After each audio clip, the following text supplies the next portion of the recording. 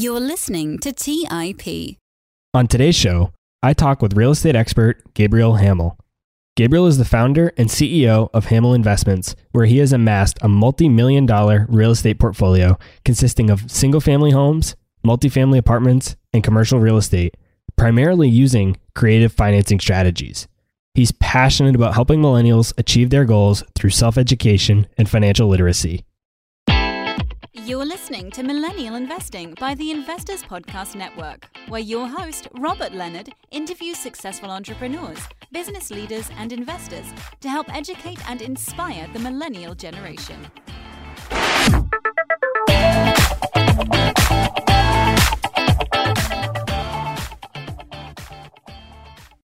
Hey everyone, as always, I'm your host, Robert Leonard, and with me today I have Gabriel Hamel.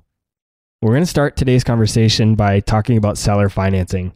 I think how he was able to acquire a lot of properties through seller financing with very little to no money down is going to be super valuable for you guys to learn about.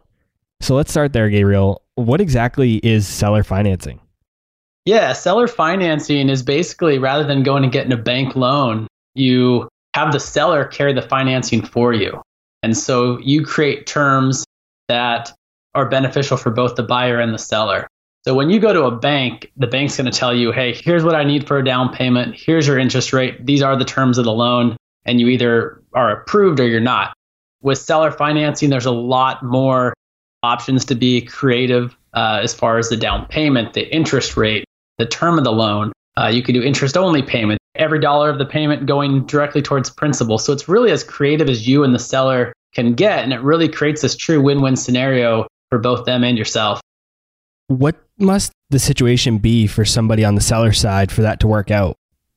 Yeah, on the seller side, the property does not have to be free and clear, but a good portion of the seller financing deals I've done, the seller has owned the property for a significant amount of time and usually has paid it off. And so in most cases, these are really good people that are just tired of being landlords. And so they haven't ever hired property management. They either have another full-time job or business, and they're just burnt out. And they're in a position where they still want that passive income coming every month, but they don't want to be landlord. They don't want to have to deal with tenants and toilets and all that stuff. And so it creates a scenario where you can come in and start making your mortgage payments directly to them. So they still get that level of passivity with their income, and you're taking away a headache essentially for them. And then you get the upside of that. If maybe the rents are low or property's poorly managed or there's some deferred maintenance, you have an opportunity to really increase the value of the property.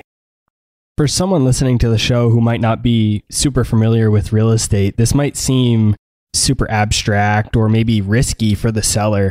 How does the seller mitigate their risk, and how do they know that you're a good credit risk? Yeah, a lot of it's going to just be relationship based, face to face with a seller. Now, I've done some seller financing deals where there are agents involved, but a lot of the seller financing deals I found have been through just networking and letting people know what I'm looking for. Even Craigslist, people laugh all the time when they say, hey, where do you find your best seller financing deals? And I say, hey, Craigslist. A lot of times these are sellers that don't want to hire an agent. So really just sitting down and being authentic with the seller. And it's really about asking good questions. It's, asking questions and then shutting up and letting them speak. Most sellers are willing to tell you a lot about the property if you ask the right questions. At the end of the day, it's a relationship business. What are the legalities around this? Is there a contract in place? What does that look like? Yeah, you can do a formal contract. Usually if there's an agent involved, I will do a purchase agreement just like I would if I was going to make an offer on a listed property, or if you were going to go get bank financing. But a lot of times I'll negotiate a deal pretty informally with the seller, especially if it's a face-to-face interaction. So it might be discussing it and then sending those terms off to an agreement off to escrow or title company. And it might be email back and forth until we come to terms and agree on something that we can send off. But I try to keep it pretty informally until we have something pinned down that we're both happy with. And then once you agree on terms, is there an official note like you would have with the bank? And do they have the collateral as backing that note still? Yep, exactly. So just like a bank loan, you would do a note and trust deed with the terms that you've agreed upon. If the property is not free and clear, there's other ways to do that. You can wrap the mortgage land sale contract subject to. But in most cases, I'll buy properties that are free and clear, and so that I can take title when I close on the property. How can you go about this if somebody hasn't fully paid off their mortgage yet? Well, there's a few ways to do it. You can take title, but you run the risk of the banks have what's called the due on sales clause. So the risk to the seller, if you were to do that, is the bank potentially could say, now it's really rare because banks aren't out there looking for it. And it's not illegal, but the bank does have a right to say, hey, this changed title, I want paid in full, and give them like however many days, 60 days to pay it in full. And so to avoid that risk for the seller, and then for you as the buyer, if the bank takes property back, you're without a property. Their contract is going to be a lot stronger than your contract with the seller. And so to avoid that, typically what I would do is a land sale contract. So it's set up very similarly. You're just not taking title. You're essentially making your payments to the seller, and the seller is still obligated to make their payments to their bank or their financial institution until they've completed the terms of their loan. Yeah, that due on sale clause is exactly what was running through the back of my mind as you were talking. It sounds like that could be a little bit more of an issue if they still have a loan on it. So how can you go about finding people that have owned the property and don't have a mortgage anymore? Are there any resources or tools that people can use to find those specific type of properties? Honestly, almost with any property I look at, it's the first question I ask. Because there's so much flexibility with seller financing, I typically will ask the question, hey, are you in a position to carry financing? Or I would ask, do you owe anything on the house? Just basic questions like that to see if the seller, first of all, has it free and clear, but also if they know what seller financing is. One thing I get asked a lot is, how do you talk a seller into carrying financing? How do you talk or convince a seller to carry the note, to carry the terms, to carry the financing? But I've never had to talk or convince any seller to do that. I've only bought properties with seller financing from sellers that already understood the advantage to them for carrying the financing. At one point, I thought that I would need to educate the world and all these sellers on why they should carry financing for me or for anybody else. And I realized that every deal I'd done were sellers that had already understood the advantage. So rather than spend my time trying to educate folks, why don't I just get in front of more people who are in a position to carry the financing? And a lot of times that is just asking the question to them directly, or having your agent or broker ask their agent, hey, are they in a position to carry financing? Would they consider seller financing? A lot of times the answer is no. And if it's a seller that understands the advantage, a lot of times the answer is yes. And then it just comes down to whether the terms will work for both you and them. What are some of those advantages for them as a seller? Yeah, for a seller, they still get that level of passivity from the monthly income. And so a lot of the sellers that are interested in carrying the financing are men and women in their 60s and 70s that they don't want a lump sum of cash. For one, they would have to pay that capital gain upfront at once if they got that lump sum. And the other problem is then they have to go take that money and go put it back into an investment of some sort to pay them for the rest of their life. And so with this, they're not paying that huge capital gain up front from selling the property and getting a cash sale or going and getting a bank loan and them getting this lump sum cash. They get that payment for every month for the rest of their life or until the term length is over. The other advantage is, and you had mentioned it before, that it's collateralized by the property. So it's backed by an asset that they're already comfortable with and have owned for a long time. So if you were to default, which I've never done, if someone were to default, essentially the sellers could just get the property back. And in most cases, the buyer had improved the property. And so those are a couple of the advantages to them. A great point you made is about the seller knowing their property. The property that you're buying, they know that property very well. Whereas with a bank, they don't know anything about the property. I mean, they get an appraisal, so they know what it might be worth. But when they're foreclosing on it, they don't know much about that property really. Whereas the seller, they've probably owned the property for decades. They know it inside and out. So there's much less risk for them because if they do have to take that asset back over, at least they know the asset they're getting back. Now, I know this was a strategy that you implemented early on in your career, but would you recommend it to new investors today?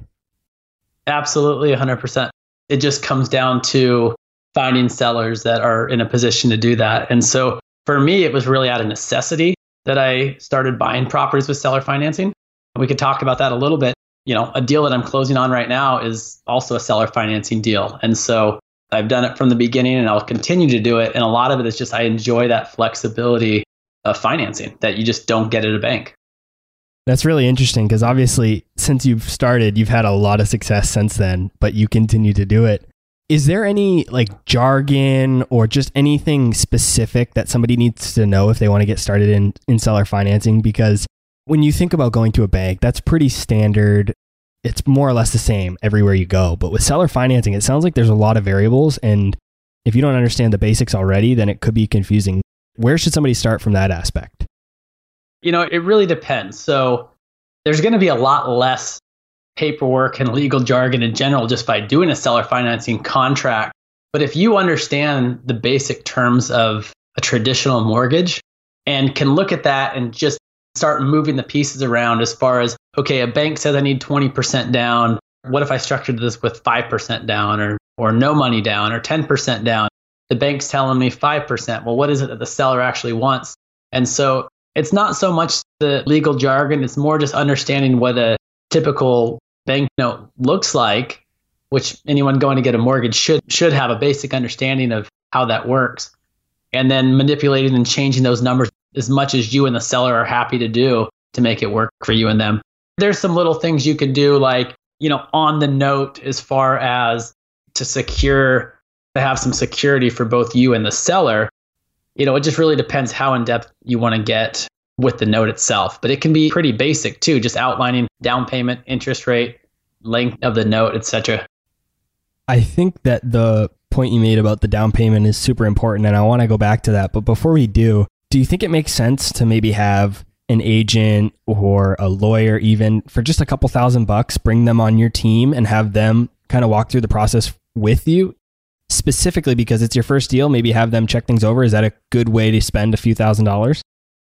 As far as the agent side, not necessarily. I mean, most agents don't know or don't understand what seller financing is. And that's both your agent that you bring in and also with a seller's agent. So a lot of times, if there's an agent involved, the listing agent will not know if their buyer's in a position. And oftentimes they don't even ask their seller if they're in a position to carry financing because they don't necessarily understand that. The attorney side, maybe for the contract, yes. But if you have a lot of title and escrow companies will have an in-house attorney that when you give them the terms of the loan, they can write a note and trust deed that would be very similar to if you were to get bank financing. So maybe yes on the attorney side, not so much on the agent side, unless you find an agent that really understands or is willing to learn the advantages of seller financing.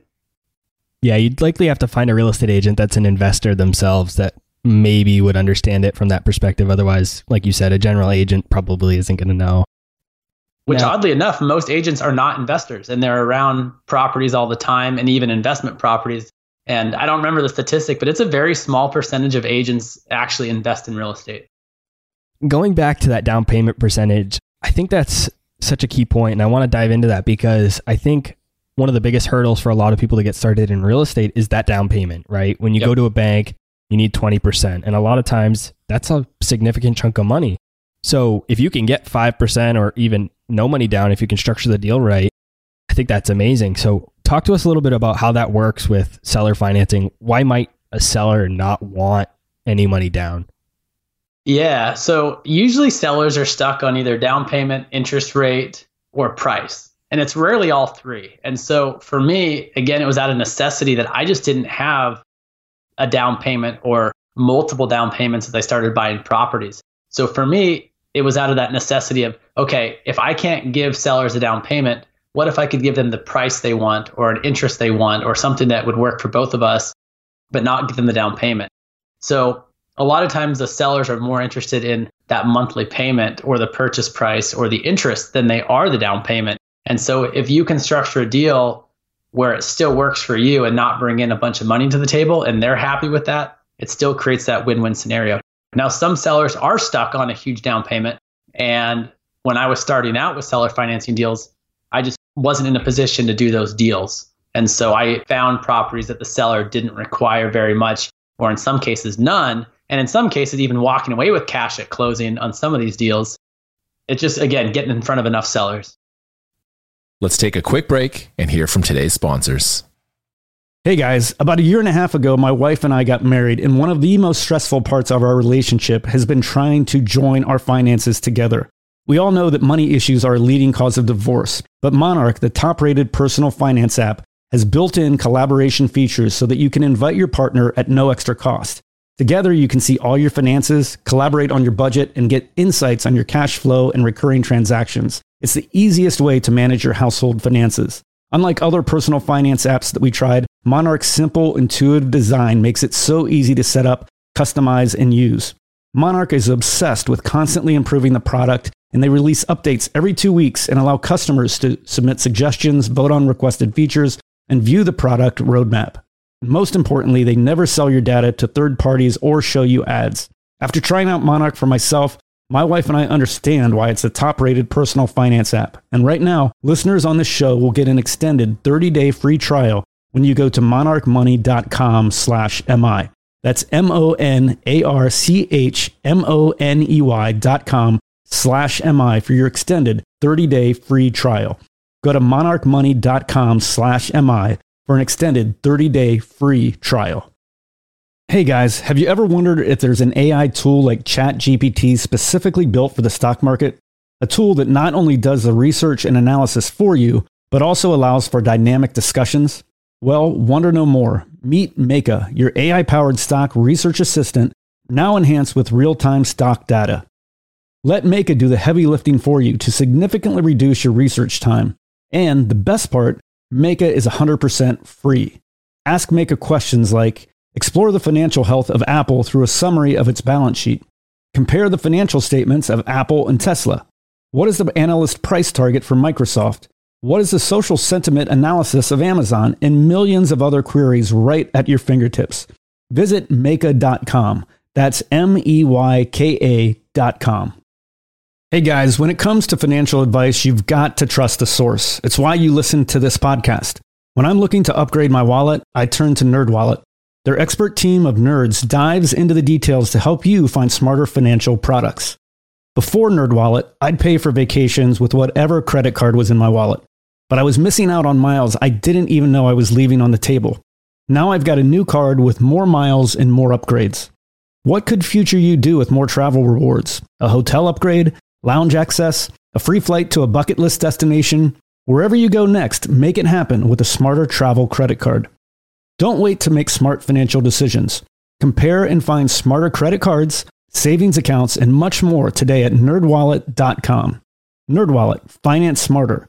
Check out nerdwallet.com and start making smarter financial decisions. As with all cards, credit is subject to lender approval and terms apply.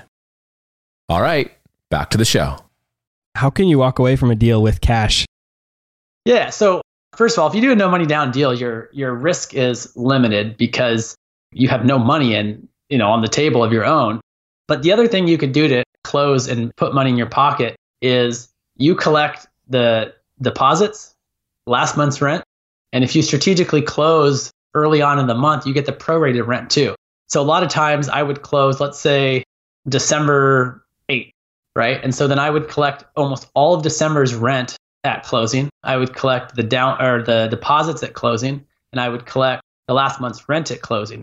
On a multifamily property, even a small multifamily property, that could add up to several $1,000s that you walk away with at closing. And then you're not collecting rent again until that following month. And you can even, going back to the creativeness of seller financing, you can structure deals where your payment starts 2, 3, 6 months after you close on the deal, if you can get the seller to agree to that. There really is just so much you can do with seller financing. I mean, there's no rules really. Like there's no norm. With a bank, you have your typical terms. They have their typical structure that you have to follow. But with seller financing, it's really whatever you can come to an agreement on with the seller. For the down payment, and for one of the reasons why it's such a good strategy for new investors is that the down payment can be less. If you don't have a big down payment, maybe you offer to pay a little bit more for the property. So if they're asking, say, maybe $200 with, say, 20% down, maybe you do $225 or $230, but you only have to put 3 or 5, maybe 10% down. That way you can get into the deal. I mean, as long as the numbers make sense, I can see that as a good way to get into a deal. Yeah, no, that's exactly right. And you just look at each individual property individually, what might work for one property or for one seller, or what might work for you on one particular property may not work on a different one. So you don't have to go into every property with the idea that's going to be the exact same terms. It's really about listening to what the seller's problem is, why they're selling, what can you solve their problem? If you can solve the seller's problem and create us that scenario for them. I've had sellers, like, I'm stoked that I just bought this property and the sellers are thanking me for buying the property because they're happy with the terms. And I'm going, they're thanking me. They're happy. I'm the one walking away smiling. So it really is that win-win. That really is such a great deal for both parties. Now, two of the most common excuses I hear from people for not starting to invest in real estate is that they don't have enough money for a down payment and that their market is too expensive. You've already shown that it is definitely possible to do this without your own capital. So now walk us through how you've also done this in an expensive market. Sure. So you can be successful in real estate in any market, I believe. It just comes down to knowing the market. I don't live in an inexpensive market. I live in a college town. I'm on the West Coast. It's less expensive than some West Coast towns, but medium home price is in the mid 300s, and you're talking, significantly more on multifamily. But going back to what I said before about finding properties that are poorly managed, under rented, and have deferred maintenance, if you can find properties that have that upside, you create that scenario that will work. And so for me, I always focused on cash flow first. I would buy in areas of town that I believed would have growth, but I made sure that the numbers fit and the property cash flowed from the get-go. That was really kind of out of necessity how I had to build my portfolio. If the property wasn't cash flow positive from the day I bought it, it wasn't going to work for me. So speculation or appreciation I looked at as a bonus and second to cash flow. With the market cycle being where it is, are you having a hard time finding deals now to do seller financing? It seems like, you could put a property on the MLS and sell it in a few days, if not a few hours. So are you having a hard time finding seller financing deals today? I'm not. And I'll tell you why. I really believe in, and people will tell you can't do seller financing anymore. Seller financing is dead. I closed on a commercial property with 7 separate residences last year. I'm closing on a 30-unit mobile home park with seller financing, but it really comes down to relationships. My best deals have come down to just genuine relationships. So the deal that I'm closing on now, it was a guy that I met 10 years ago. I reached out to him because he was a developer and I just really admired the work he was doing and the buildings that he was building in town. And so I had a genuine interest in what he was doing. I wasn't trying to buy anything from him. I wasn't trying to sell him anything, but we'd kept in touch throughout the years. And he had messaged me and said, hey, a friend of mine's selling a single family home in the town over. Are you interested? And I said, no, I'm not. I'm not looking at single family. I'm looking at value add multifamily or mobile home park. And he said, I have a mobile home park. I actually have a few mobile home parks. There's one that I'd be willing to sell you right now. And I said, well, would you be interested in carrying the financing on? And he said, yeah, I would. And so it just goes back to the relationships and also letting people know what you're looking for. Had I not reached out to him almost a decade before, and if I had not told him specifically what I was looking for, I probably wouldn't have known about this property and I definitely wouldn't be buying it with seller financing. So you're not likely to find seller financing deals on the MLS, right? You can. The one I bought last year was on the MLS. It was listed with an agent. It had gone through a couple different agents. They were packaging it as a development project. I brought my agent in who is good with people. And he went and sat down with the seller. And we talked about this. Hey, find out what the seller really needs and let's negotiate a deal that works. And that's what we did. The seller was really stuck on a couple items, specifically the interest rate.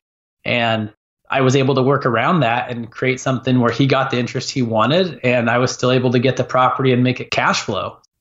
Yeah, that's really interesting. So for somebody that's just getting started, who doesn't have contacts from a decade ago, where should they start? How can they start networking with real estate investors? Yeah, they should go and let every single person they know what they're looking for, that they're interested in real estate. My second property ever, after I bought one house, I made business cards. Everybody that I knew that I was a real estate investor and I'm looking for properties. And that's how I found my second deal. It was a friend at the gym's dad selling a property and I bought it below market in 2006, which was a hot market, bought it significantly below market. But had I not told anyone what I was looking for, I would never have found it. Back then, you had to use business cards. But people today, they have something way better. Everybody has a phone in their pocket, so they can use social media or Bigger Pockets or just other resources like that, and they can reach thousands of people so easily, so much easier than you could back in the day with business cards. there was no one in my network that I thought had money or that I knew had money or that owned homes. And so a lot of people think, oh, I don't know anybody selling, but it might not be, your grandma or your next door neighbor, but it might be your friend's grandma's cousin. You just never know. And if you tell enough people what you're looking for and you let enough people know, that's how you start building that network.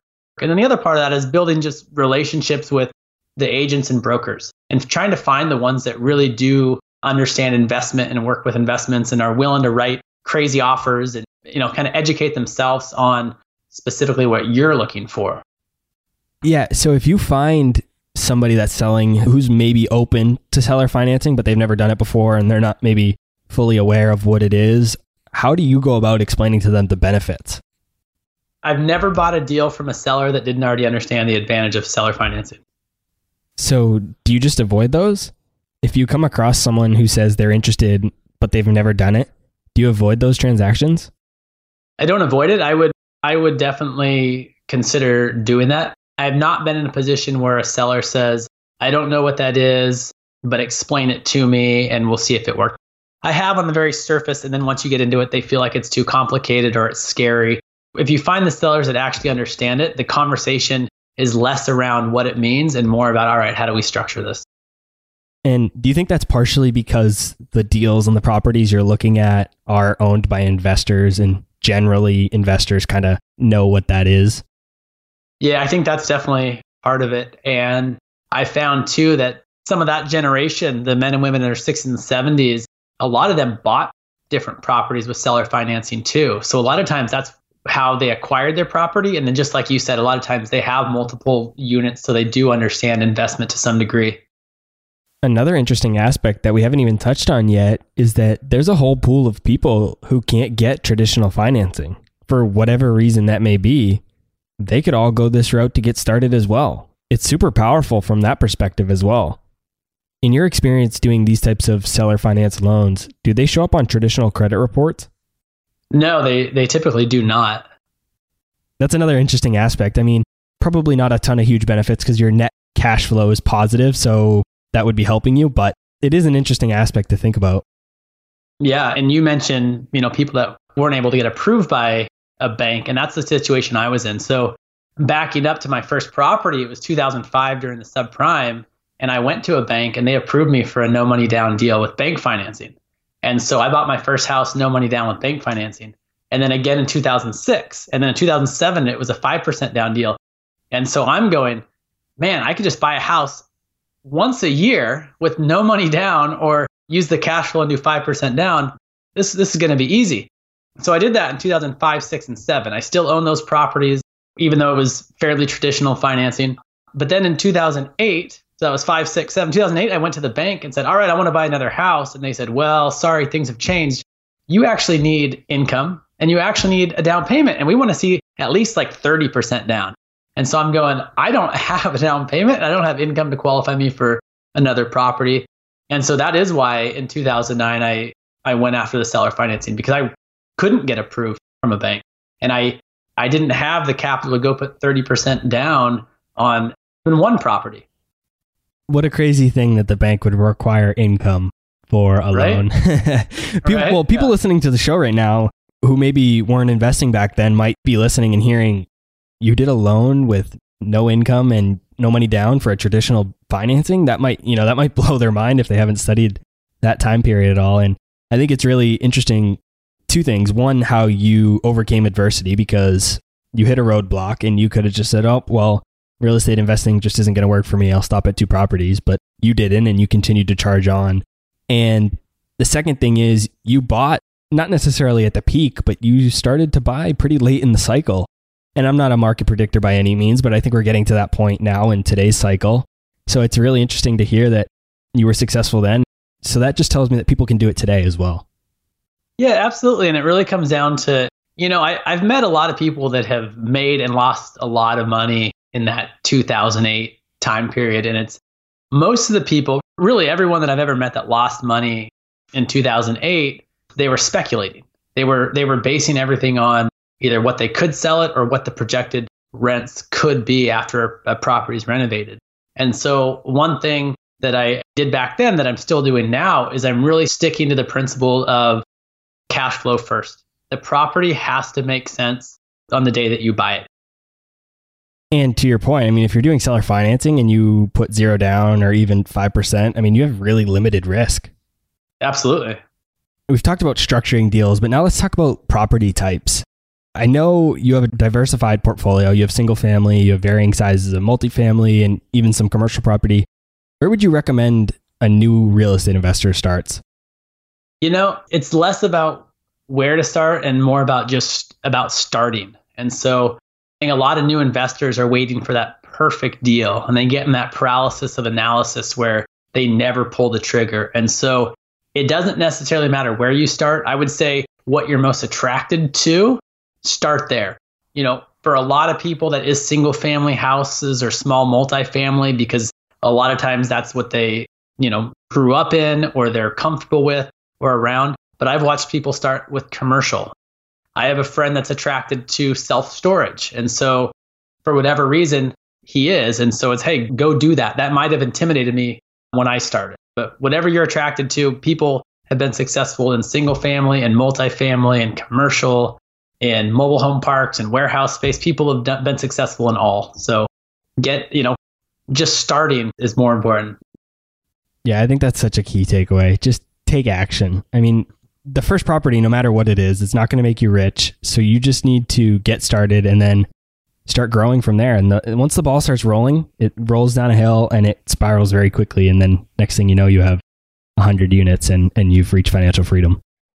Yeah. And I love watching people do that. I had a friend that just waited for so long, and then we ended up buying a triplex together. I said, hey, if you show me one more halfway good deal, we're going to buy this together, because you've been just waiting for so long, not pulling the trigger. A couple months later, bought another triplex, him and I. And then a couple months after that, he bought his first fourplex on his own. So he went from no units to 10 units in a really short period of time. But it took that first deal, that first 3 units, for him to feel comfortable and kind of go, okay, that wasn't too bad. That wasn't so painful. I can do this. And now he's off looking at way bigger deals. Yeah, it's really all just about getting started. And for me, I did something very similar. My house hacked my first 2 deals, and then my third deal, my first rental, I was getting in that analysis paralysis a little bit. And I always told myself, I will never buy a single family. I don't want to start there. I want to start bigger. And so I was in that situation and I couldn't find anything. And then ultimately one day, a good deal on a single family came across my table, and I said, you know what? I'm just going to do it. I just need to take that step. And so I did. And ever since then, my portfolio has grown, and it's really just taking that action. Yeah, taking that action, it gives you confidence. Okay, I did this. I can do this. It's not that hard. Let's take a quick break and hear from today's sponsors. Do you guys ever feel overwhelmed with all that's going on in the markets and feel like you just can't keep up with the day-to-day news headlines? Today's show sponsor, Yahoo Finance, is my go-to solution to keeping up with today's top news and stay informed with what is happening globally. With Yahoo Finance, I'm able to see the biggest trends and biggest movers in the stock market, what is happening with interest rates, major geopolitical events, and much more. If it wasn't for Yahoo Finance, I would have no idea that Tesla is laying off 10% of their staff, or why iPhone shipments are down 9% year over year. Yahoo Finance also has a number of other cool features, including a tool that lets you link in all of your investment accounts, analyst ratings and independent research, as well as the ability to create customized charts. Yahoo Finance is one of my favorite tools I use in my investing toolkit, and it's what I use each morning to kick off my day and stay in the loop with what's happening in the markets. Join more than 90 million monthly users today and get comprehensive financial news and analysis at yahoofinance.com. The #1 financial destination, yahoofinance.com.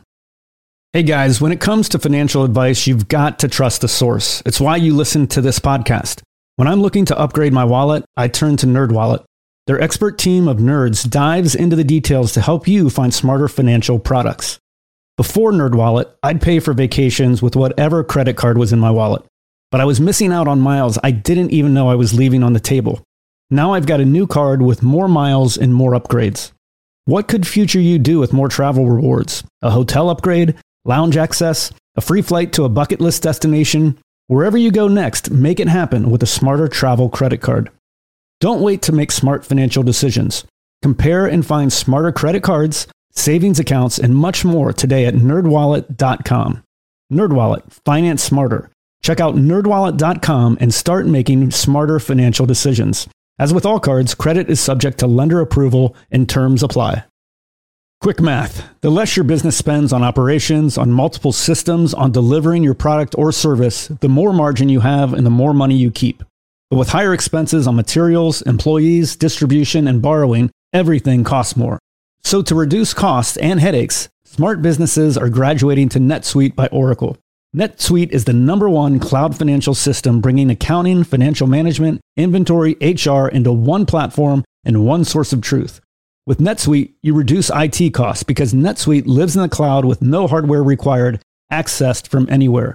You cut the cost of maintaining multiple systems because you've got one unified business management suite. You improve efficiency by bringing all your major business processes into one platform, slashing manual tasks and errors. Over 37,000 companies have already made the move. So do the math. See how you'll profit with NetSuite. Everything seems to be more expensive these days. I've noticed this at my own businesses that I've run. You'd be wise to find proven ways to cut costs and boost performance at the same time. By popular demand, NetSuite has extended its one-of-a-kind flexible financing program for a few more weeks. Head to netsuite.com/MI. netsuite.com/MI. That's netsuite.com/MI. All right, back to the show. There's so much stigma around real estate, just from the last couple decades. I think there's so much around it that makes people think they can't do it. And then once you do that first deal, you just realize, I can do this. And then, it just grows from there. Now, shifting away from real estate a little bit, I know you're a time freedom expert. So I want to dive into that a bit more. You have a quote that I really like, and you said, being rich is having money, being wealthy is having time. So what is time freedom to you, and why is it so important? Yeah, for me, time freedom is really owning your time, not being a slave to the clock, doing what you want to do, when you want to do it, how you want to do it. And for me, it kind of came to be because as I was getting into real estate, and even before I started buying properties, initially when I was young, I had read Rich Dad, Poor Dad, which any of your listeners haven't read, they should read. And originally it was, I'm going to get wealthy, I'm going to get rich from real estate. And then as I started exploring my own mind and really asking myself, well, why am I drawn to this? Why do I want this financial freedom? I realized it was less about, I didn't want to go swim in a pool of money. What I really wanted was to own my time. I wanted to do what I wanted to do when I wanted to do it and not have a boss. And so I realized how important time freedom was and how it's rarely talked about. So you hear a lot about financial freedom, and that can play a huge part of it, is creating enough financial freedom so you own your time. But I also watched a lot of people create businesses and even around real estate where they had the ability of financial freedom, but they never took the time to actually enjoy life.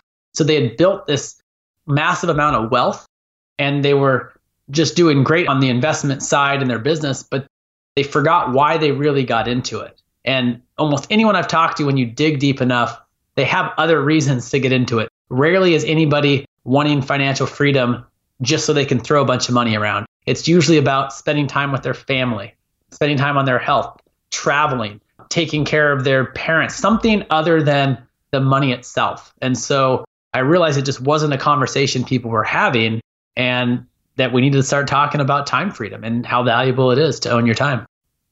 Yeah, I mean, it's one thing to buy a job that can make you wealth, right? And that's what we talk about with flipping. If you're flipping houses a lot, that can make you very wealthy, but you're essentially buying a job. You're not really buying time freedom there. You're buying a job and you're going to make wealth. Whereas with rental properties, you're more so buying wealth, but you're also buying time freedom. Do you see it the same way? Yeah, no, absolutely. And it's giving yourself more options. So if you have a job that you truly love, you don't have to quit your job, but being in a position where you could if you wanted to. I've met a surgeon recently. He loves what he does, but now he can do it on his own time because he's created enough passive income and enough financial freedom and understands the value of time that he's not doing it because he has to keep up this lifestyle that he has. He's doing it on his own terms when he enjoys it. It's more about not putting yourself in a position where you have to be at a job and you have to clock in to keep that lifestyle that you want. So what tactical advice or maybe hacks do you have for someone who really wants to take more control of their life and achieve that time freedom? For me, it's just a constant check-in with myself of, hey, does this align with the things that are most important to me? So for me, it's my family, it's my health, it's building wealth, it's contribution. And so when I take on a new task, I consider doing something, I ask myself, does it align with this? When I turned my properties over to the property management company, there was the question of, do I start my own property management company or do I turn this over to a third-party property management company? And I realized if I start a property management company, I could create another avenue of wealth. But would that free up more time? No, because I'd be managing employees and I'd be dealing with tenants directly, and I would actually be taking away from my time. When I considered syndicating deals, it was the same question. Is that going to add time to my life? Is it going to add another level of passivity? Or is it actually going to create a job for myself? It's constantly having that on the forefront of your mind. What will the net result be if I take on this task or take on these particular tasks in my life? Maybe it will add some financial value, and there's nothing wrong with that. Just realizing what the effect is going to be when you do that. So do you think real estate is the best way to achieve time freedom? I think real estate can be one of the greatest ways to achieve time freedom, yes. The other extreme would be if you create enough financial freedom, then yes, you can create this level of time freedom. I mean, the other extreme would be, go live off grid somewhere and plant your own food and live off the land. And sure, there's some time freedom. That would be time freedom too. But I'd rather do it with financial freedom through real estate. What strategies in real estate do you think leads to the most success in achieving time freedom? I think the biggest strategies specific to real estate and time freedom would just having a clear understanding of what's your best usage of time. And so when I first started out and I was managing my own properties and I was doing a lot of the handiwork, which I wasn't that handy, that would take up a lot of my time. And so I knew my time was better spent putting deals together. In fact, I was able to work less in the business and more on the business, so to speak, because I was more efficient with finding deals than I would be if I was at someone's house trying to fix a toilet. And so just knowing what you're good at, knowing how much time something takes, it's easy for a lot of investors, especially if they're very hands-on and talented that way, to say, oh, I could do this so much less than a contractor. And that's fine, especially starting out. But the problem with that is if all your time is spent on fixing things, you don't leave yourself a lot of time to go put another deal together or go focus on what your best use of time is. Yeah, you really have to think about the opportunity cost.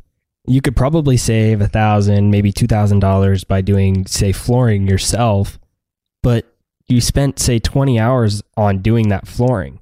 Instead of spending the time doing that, you could have spent those hours finding deals, and maybe you found a new deal during that time, and maybe that would make you $10,000, $15,000, something like that. And clearly, that would be a much more valuable use of your time rather than saving $1,000 or $2,000 doing the flooring.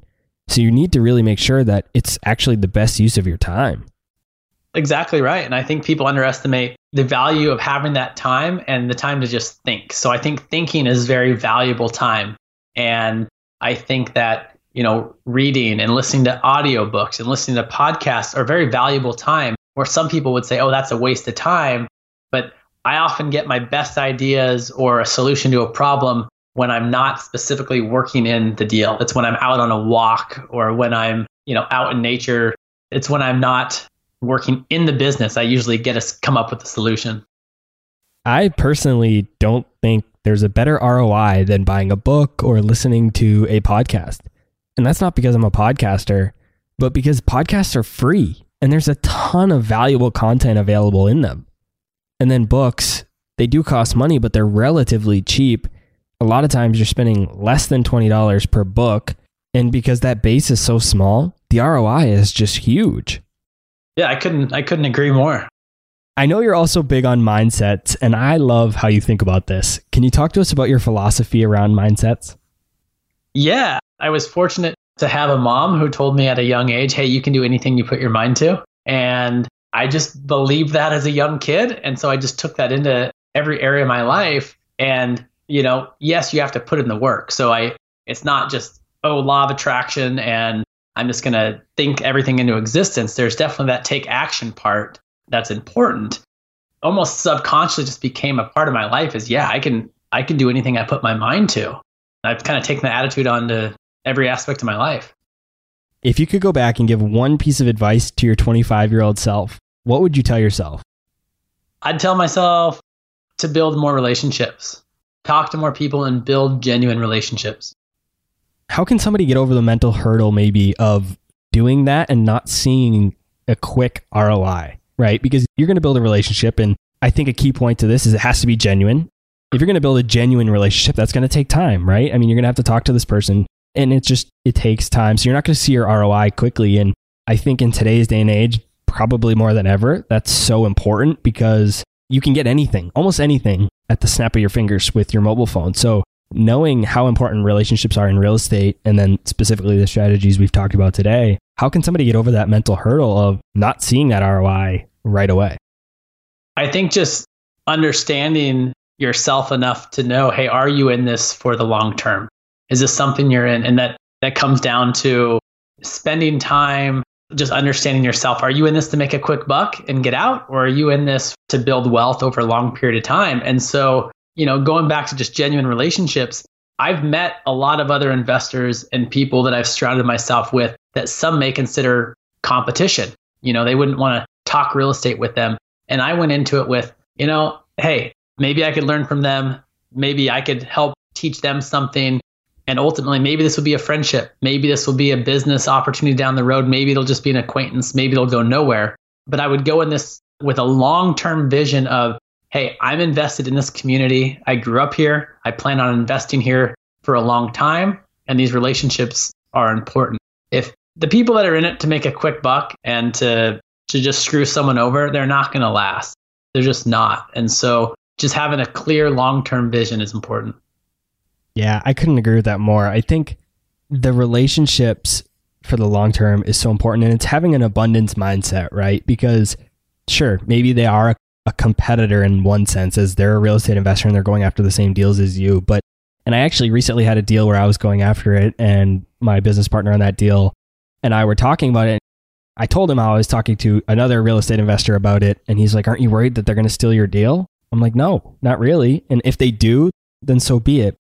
I'd rather build that relationship with that person. I think that's so much more valuable than, a couple $1,000s I might have lost out on that deal." So the relationships and then having an abundance mindset that there's plenty of deals out there for you to get is so much more valuable.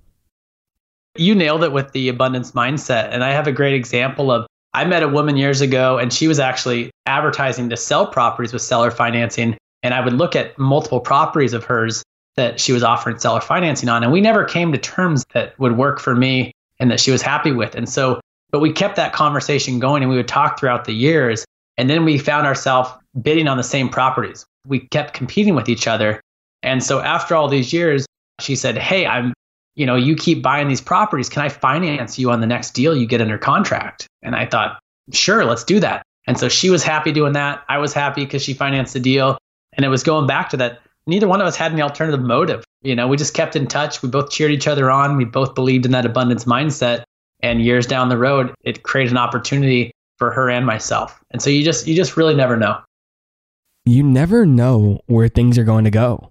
You never know who they may know or who they're going to become. I mean, just building that genuine relationship is just so invaluable. And that's why it's important to do the right thing. You're in this for the long term. That reputation is important. Especially if you're just getting started.